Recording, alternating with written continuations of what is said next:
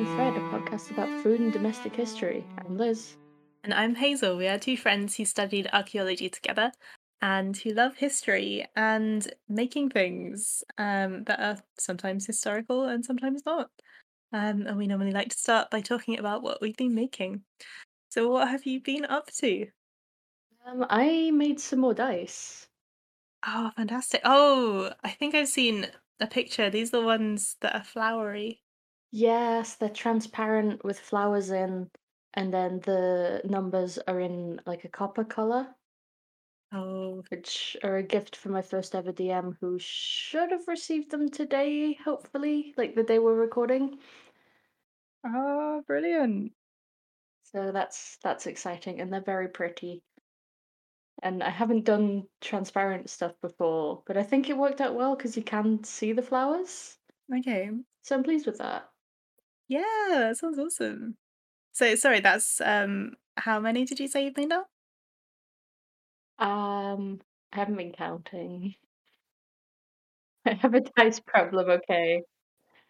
Look, I started an actual play podcast. Clearly I need more dice Well, for yeah. all the NPCs.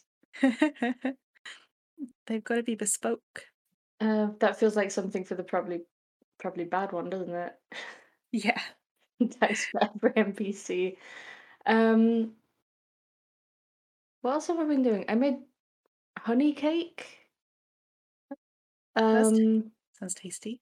not the like big sticky one that I normally make. I instead replaced all of the sugar in a Victoria sponge with honey, Ah, I see. Well, was it which still like light and fluffy? yeah, like it was definitely a runnier mixture. Hmm. I would not recommend doing it in a cake bigger than the one I did, which was 8 ounces of things and then 3 eggs. Uh-huh. But for that, it made a really nice like tray bake cake, and then I did lemon icing and poppy seeds. Oh, nice. So really, it's honey and lemon. It's good for you. Always a good combination, yeah. According to my dad, it goes very well with Turkish coffee. Oh, I wish I drank coffee. I don't I don't either. It also goes very well with a strong cup of tea, Okay, yeah, fair enough. but I feel like it probably contrasts more with coffee. Yeah, I feel like coffee is like a flavor that would affect things. Mm, Which is why, I wish I liked it because then I could experience the coffee combinations, but mm, no. certain flavors remain forbidden. So what have you been up to? Um, well, not that much, and also a fair amount because I have COVID right now. Um, Woo! yeah, it's unfun. Uh, it hasn't been too terrible, um, but I have been quite tired and not really able to do that much except sitting down and hand sewing. So I've been doing that a fair amount. What have you been Um, sewing? I'm working on my first set of medieval reenactment kits. Ooh. So I have a medieval event coming up next weekend, which will be my first. Like, I've done a little bit of reenactment before, like way back in the day. Yeah, so I've done it a little bit back in the day, but this is my first like proper one really. So I'm really excited. I'm gonna get to dress up and do crafts all weekend. Um and so I'm currently making my shift, which is the linen underlayer that will go under my woolen dress, which is already finished. So yeah, it's coming along nicely. It's just kind of a triangles and rectangles job really. Um, but it's been really good actually for the past few days because I can just sit down and do some plain sewing. And I am hand sewing the whole thing because apparently I like doing that. Then I always wonder why it takes me so long. I mean, it's not like medieval people would have had sewing machines. That's true. but also I do, and I want to have more time. So suck it, medieval people. You say hand sewing a shift. I know, but I'm doing it for funsies. I don't have to. I can pick up my sewing machine whenever I want. Well, the finishing has to be hand sewn, but It's um like the reverse of I can quit whenever I want to. It's I can start whenever I want to, I just don't want to. exactly. But I am enjoying it, and it is nearly done. So I will try and put a picture of myself in full kit when I have it. Um Exciting. yeah, it'll be fun. The dress is very swishy. I am excited.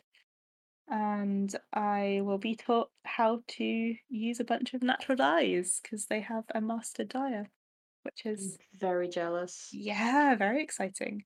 Oh, and I also made some pistachio, lemon, and courgette cake. Ooh. Yeah, which is really nice. Uh, and doesn't have that much courgette in it actually, but I think it does add something. It is a very like moist but not greasy cake. It's a moist vegetable. Yeah, it is. That's exactly what it is.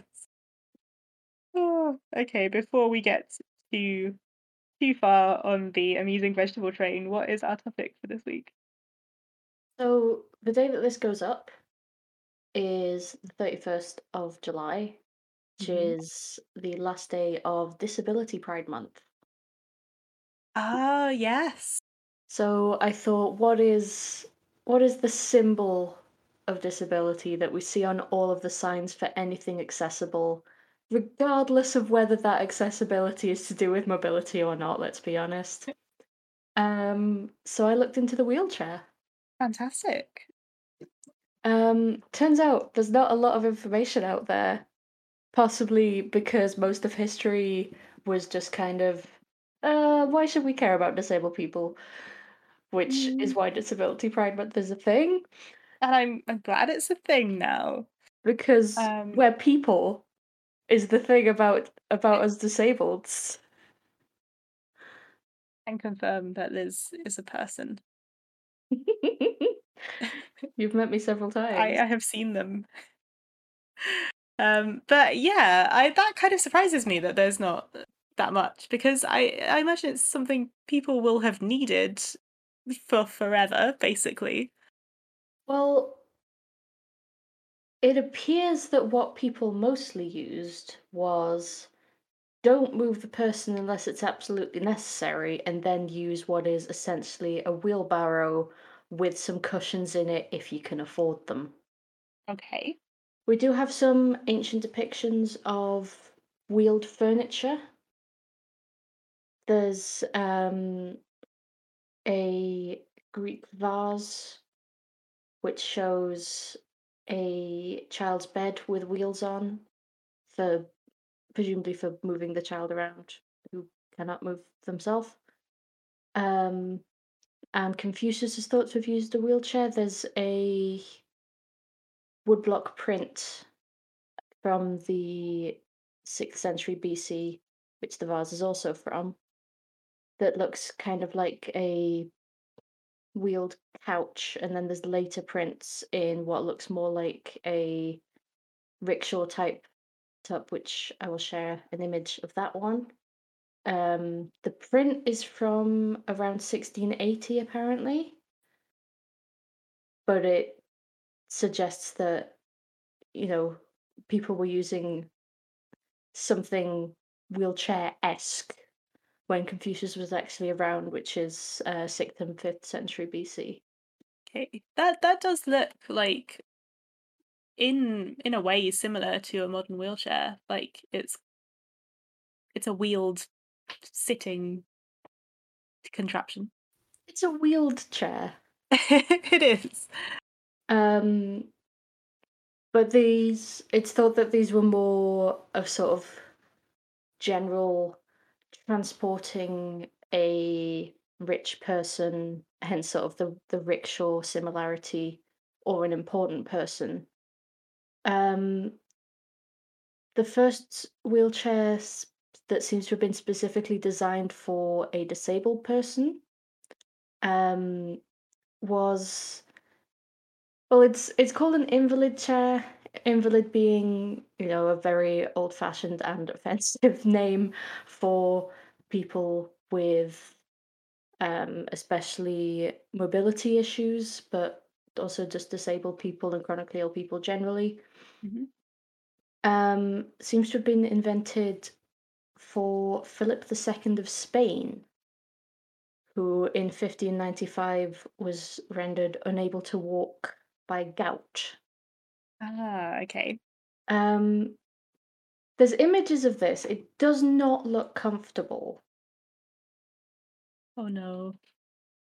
Like it's got visible cushions on this image, but it's still Oh, like I still wouldn't enjoy it, I don't think. yeah, that's So it's essentially a chair with very small wheels on the bottom of each of the legs. yeah, again, a wheeled chair. It looks kind of like one of those garden recliner chairs. Yeah, it does have an With adjustable backrest. So you can lie the okay, king down for a bit if he's getting tired. okay. Um it wasn't self-propelled, but that didn't really matter because he was the king of Spain. He had people to propel for him. Mhm. I mean, it must have been incredibly frustrating for him having to rely on people to move him around, but he at least did have people who could do that.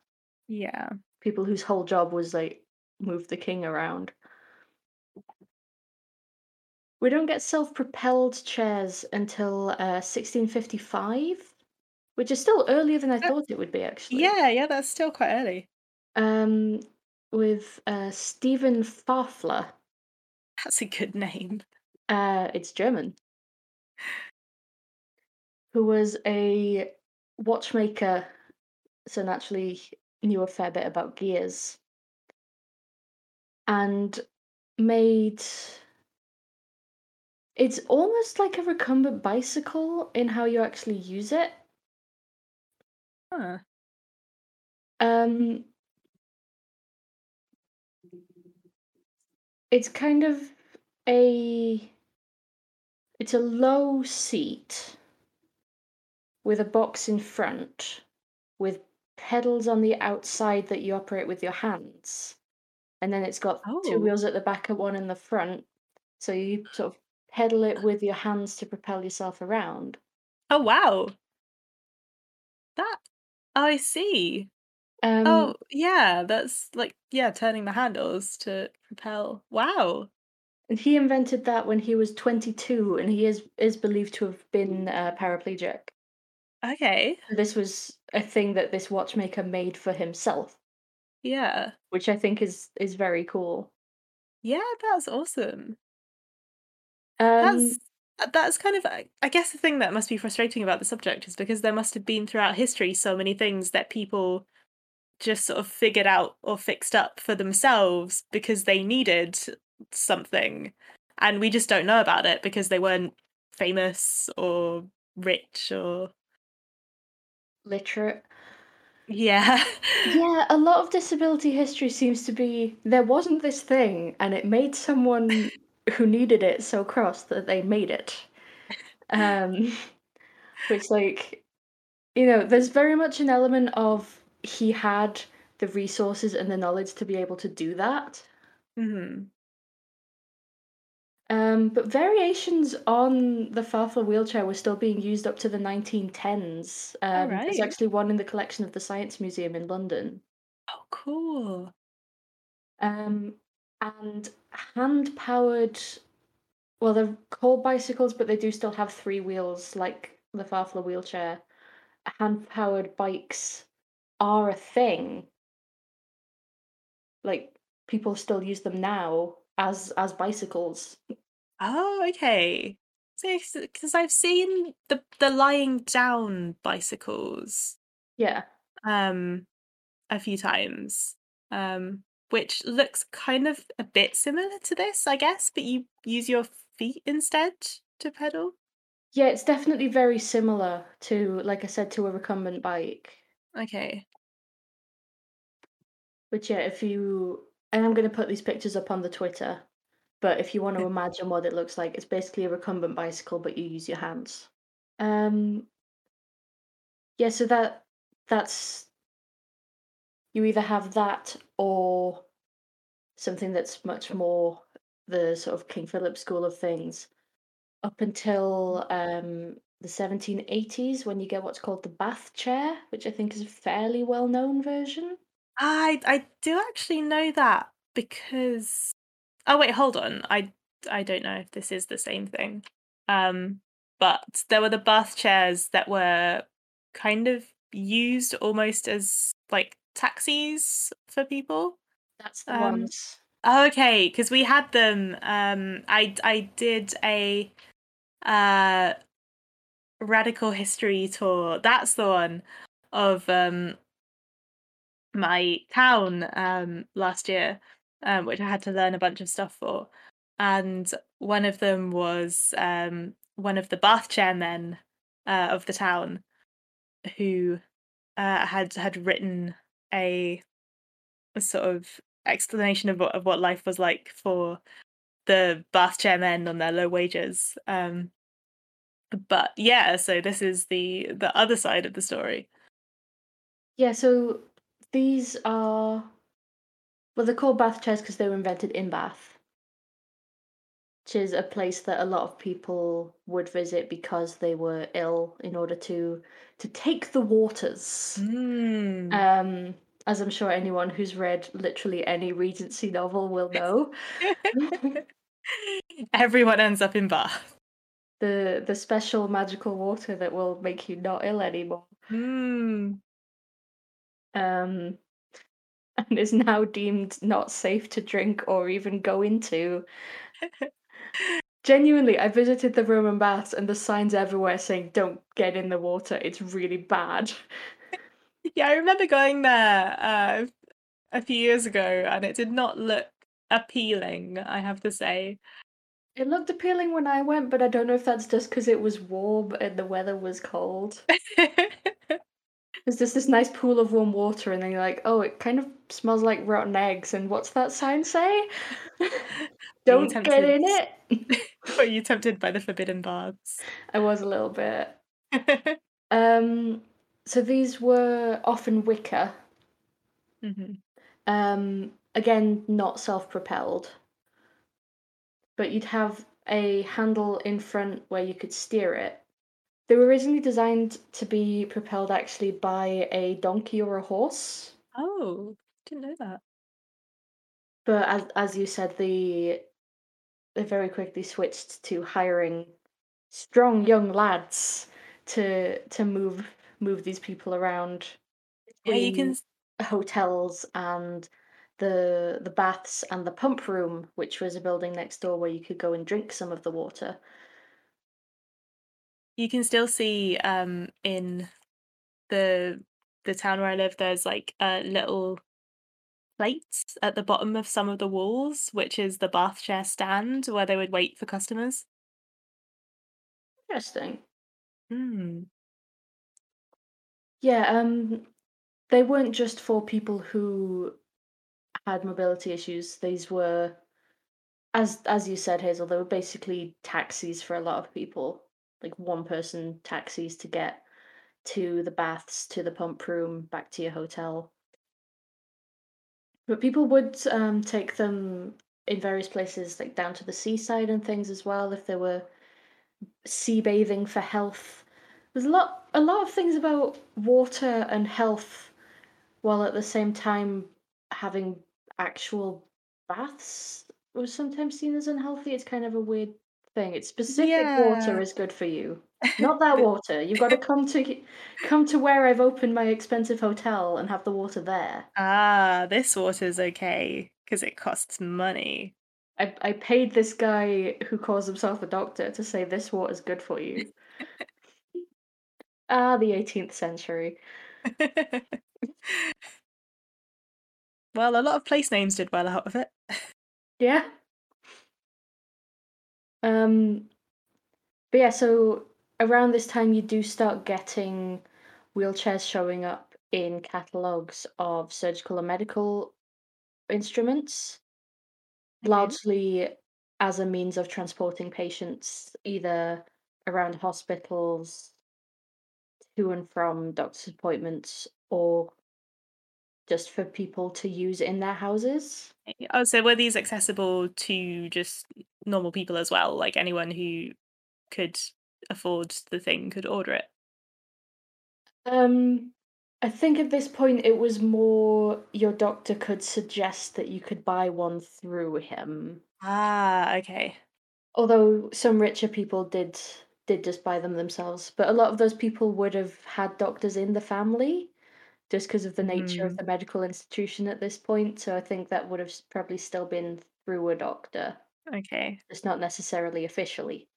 Um, but some of these were these like big iron things with huge wheels that would require more than one person to push them around. Oh, wow. They were also really hard to steer because modern wheelchairs tend to have big wheels at the back and then smaller ones at the front. Yeah. These would often be the other way round, which makes steering really difficult. Oh, yeah. That doesn't seem like a good idea. So hard to steer, way too heavy to self-propel, even if you could. Just generally not great. This is I'm having a bad time. This is as part of I'm studying occupational therapy, and part of what these do is like um optimizing wheelchairs and things, and it's just this is giving me nervous feels. Yeah, it's not great. Um, I think what it is, not to get into systemic, um, it's a symptom, I think, of moving these people around is really inconvenient for us, Mm. rather than, hey, I am a person who would like to be able to move around. So I think the existence of the word invalid tells you everything you need to know, really. Mhm.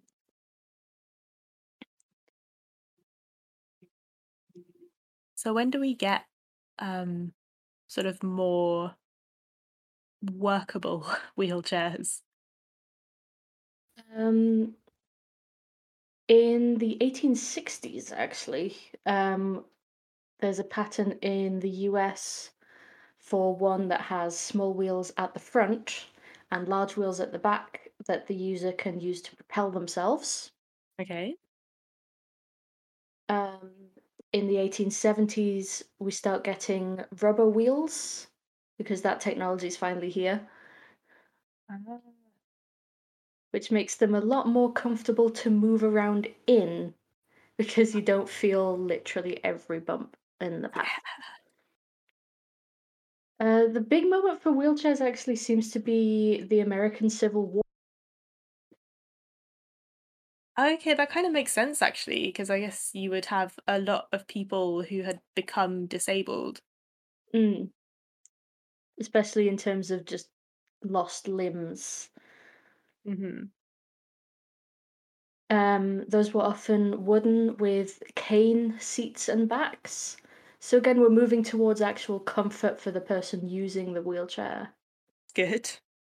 In 1881, we get push rims, which are the metal bars next to the wheel, specifically for grabbing onto rather than grabbing the tire. Ah, okay. And in 1912, very exciting, Oh, we get the first power chair. power chair.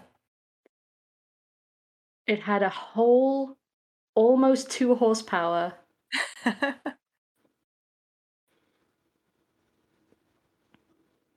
Wait, do you mean like an electric one?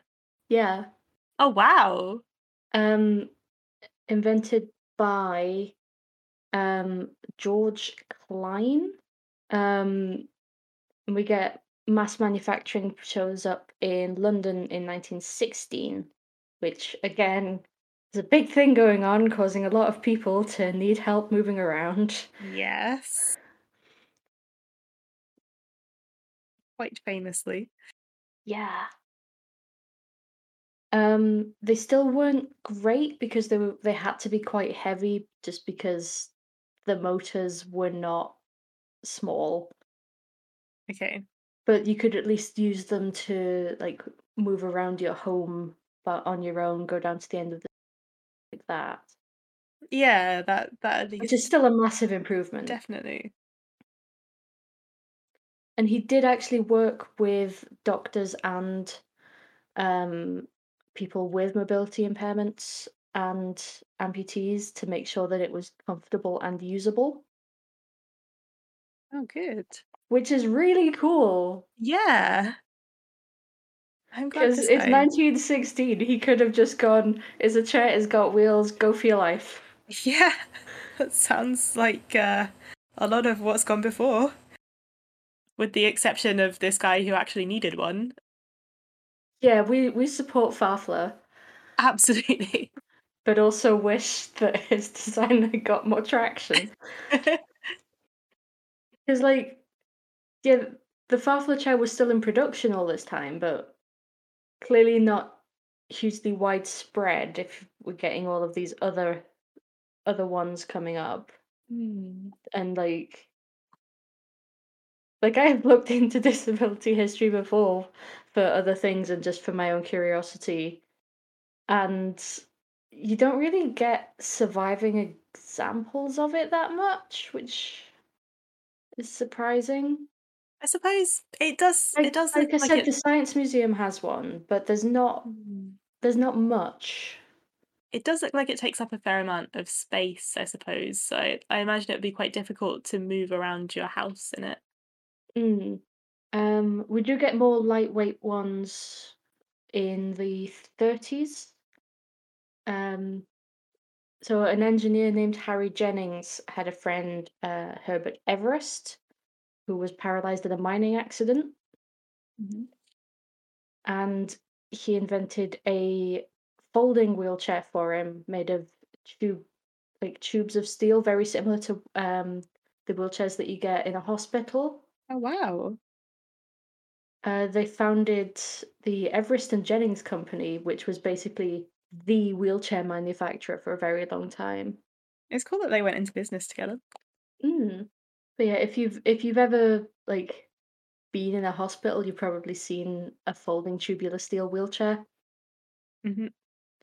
And then now you have things like mobility scooters, which I think do come under wheelchairs. There's some controversy about that apparently, but it's a wheeled thing Yeah, it's a wheeled for vehicle. mobility. But now there's also there's things like manual wheelchairs you can propel using only one arm, Hmm. which is incredibly useful for some people only have the use of one arm or even only have one arm. People have been working on things like standing wheelchairs or wheelchairs that can raise you up a bit so you can reach high things. Oh, that's fantastic. Like it's really exciting just occasionally seeing this cool new wheelchair design that someone's come up with. But the standing ones are ones that can raise you up occasionally are really good as well because apparently they reduce occurrence of things like UTIs, Oh which yeah, can be yeah. an issue if you're sitting all of the time. Hmm. And Oh, obviously that's really help with things cool. like pressure sores, which is also a risk if you're not moving around. Yeah, yeah, definitely. The seat has to be like exactly right to reduce risk. But there's so many cool ones now. There's racing wheelchairs, there's Ah, sports wheelchairs, yes, wheelchair yes. rugby is a thing, Oh my which is a gosh. which is apparently nicknamed Murder Ball because it's so violent, which is very fun to watch actually. Okay. Like I love watching rugby anyway, but Murder Ball is another level. Um, All-terrain wheelchairs seem to be Oh a yeah. big thing that's popping up, especially for some beach resorts. Actually, the these wheelchairs with basically caterpillar treads that can go over the sand very easily. Okay. Oh, cool. I've seen a few articles about people using them for hiking and sort of going up big hills and things with them, which is really cool. Yeah, like the history of wheelchairs, I mean, will never be over really, Hmm. because there's always going to be people that need them. But just the variety of them that is now available is so cool. Yeah, Now, if only they were covered by people's medical insurance and also more affordable generally. that's the thing, isn't it? But that's a rant for another time. So that is it's a very whistle stop tour through the history of wheelchairs. I would like for there to be more on it, but it's honestly very hard to find stuff about the history of any disability that isn't. Mhm. Here's how people tried to treat it and were really horrible to the people who had these problems. Yeah, it sounds like the kind of area where the voice of the actual like person experiencing this is not easy to find, Yeah. That even said, if though anyone knows of any books or anything like that I have not been able to find for whatever reason, Mm. do email us because I would love Yeah, to learn more about this. that it would be great to know because for something that was so wide and is so widely experienced, there must be something out there. RPG ideas should be good, right? But what this podcast supposes is maybe they don't have to be. The Probably Bad podcast brings you ideas like dire humans, fight your GM in real life, and what if there is an eye laser man? Listen to the Probably Bad podcast, available everywhere podcasts exist, and some places where they don't. So, what is our local order this week? Right. So, um, this is kind of inspired by um, I am going to France on holiday in a few weeks, and my partner and I are doing a cycling holiday. And one of the places that we are going to go through is the town of Neufchâtel, which has a cheese named after it. Oh, we do like a cheese. Oh yeah, it's a regional cheese. We need a uh, jingle for cheeses. we do. In fact, it is a regional cheese that is under an AOC controlled designation of origin label. Oh, very exciting. Yeah, it's one of those Protected cheeses. regional cheese. It's one of those foods that you're not allowed to reproduce, or at least you're not allowed to call it by the um the regional name unless it's made in the area, which is a lot of things in Europe. Mm. Otherwise, it's just sparkling cheese. I sincerely hope not. That's taking us back into the Sicilian cheese territory. Oh Uh, gosh, let's not go there. Sardinian cheeses. Oh, is that the one? Hmm. Okay. I have to admit I don't really want to go back and check. Uh, so Neufchâtel cheese is a kind of a soft cheese, although it has more of the whey drained out of it than other cheeses in the region. Um, Apparently that is the hallmark of Neufchâtel cheese, um, according to Culture magazine. Tagline: "The word on cheese." Excellent. This appears to be a cheese making magazine, which is wonderful. um, yeah, and it comes from the town of Neufchâtel-en-Bray in the Normandy region of France, which is a region known for its produce, because it's like quite a fertile region, good grass for cows, which means good milk and lots of cheeses. And it's also quite close to Paris, so it became quite well known through being sold in the markets of Paris.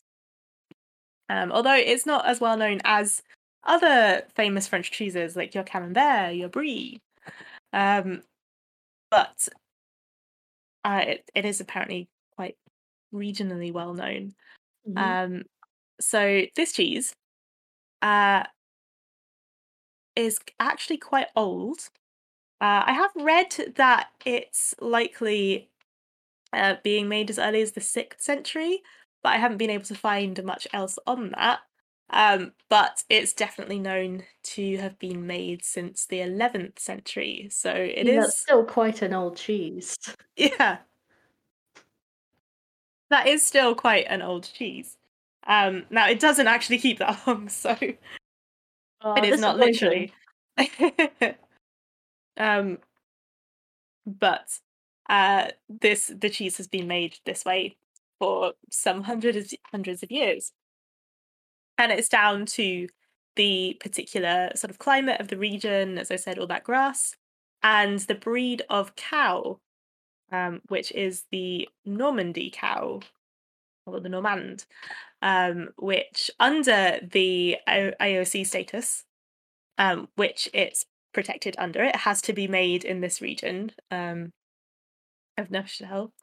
And Sorry, the way you phrased that strongly implied that the cow has to be made in the region.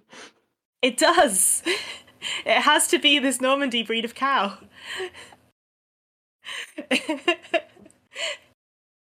They changed the rules in 2006 because before that, some farmers were using other breeds, which I presumably would produce more milk, or I don't know. But now it has to be. No, I mean it sounded like the cow has to have been born there. Or I guess the cow has to have been conceived there.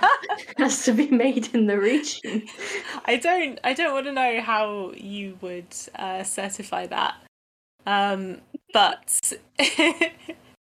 but it does have to be this traditional breed that produces the milk to make Neufchâtel cheese. Interestingly, the first cream cheese made in America, the first American variety of cream cheese, was made by slightly changing the Neufchâtel recipe. So there you go. I think they added cream to it to make sort of a softer cream cheese. Yeah. So one of the iconic things about Neufchâtel cheese is that it often comes in a heart shape. That's nice. It is. The story about this is that during the 100 Years' War, the French farm women, lots of them supposedly fell in love with English soldiers who were stationed in the region and made heart-shaped cheeses to give to them. Sure. Which this is one of the rare stories on this podcast that I can actually believe. Really? It tracks. A lot of them don't even do that. I guess. I mean, yeah, like I guess it's definitely possible. Like it's a fairly easy thing to do, I guess. Just like shape your cheese into a heart. Oh. I'm choosing to believe this story because it makes me happy. It is cute. Although one of the versions of this story that I read was they were made to send to them in their lovers back in England, which I mean, it's not a long crossing over the channel, but it would still take a while with no refrigeration. So I don't know about that. Especially with a war on. Yeah. So we'll see about that. There are actually several shapes that it traditionally comes in. So you can have the carré, which is a square shape, a briquette, brick-shaped. the bond, which is plug shaped, apparently. The cur, which is the heart. The double bond, which is the heavier one, and then there's a grand cur, which is a large heart-shaped cheese. Beautiful. You're gonna have to take pictures if you get. Oh, if you get a absolutely! I'm going to heart-shaped one. see. Hopefully, there's room in the saddlebag for a large heart-shaped Neufchâtel cheese. I'm really excited to try it. Like, it's going to be. I'm going to hunt it down. No cheese will be safe. No cheese unturned. So yeah, this cheese apparently it's best around midsummer, although they sell a lot of Valentine's Day, Makes sense. as you might expect. But it takes 10 days to mature, so you can eat it after 10 days, although apparently it's better after a few weeks. And it does develop its flavour, although it is quite a mild cheese. It develops its flavour from the sort of mold rind that develops. Like many cheeses. But apparently that means you have to make some room for the molds to sort of get a handle in the cheese room. Yeah. So there you go. That is a seasonal cheese. I love it. It is indeed. And I'm very excited to try some. Apparently it makes a good breakfast cheese because of its mild taste. So breakfast cheese, I guess, is a thing. Just enjoying the phrase breakfast cheese. That's I so know. French. It makes me kind of happy.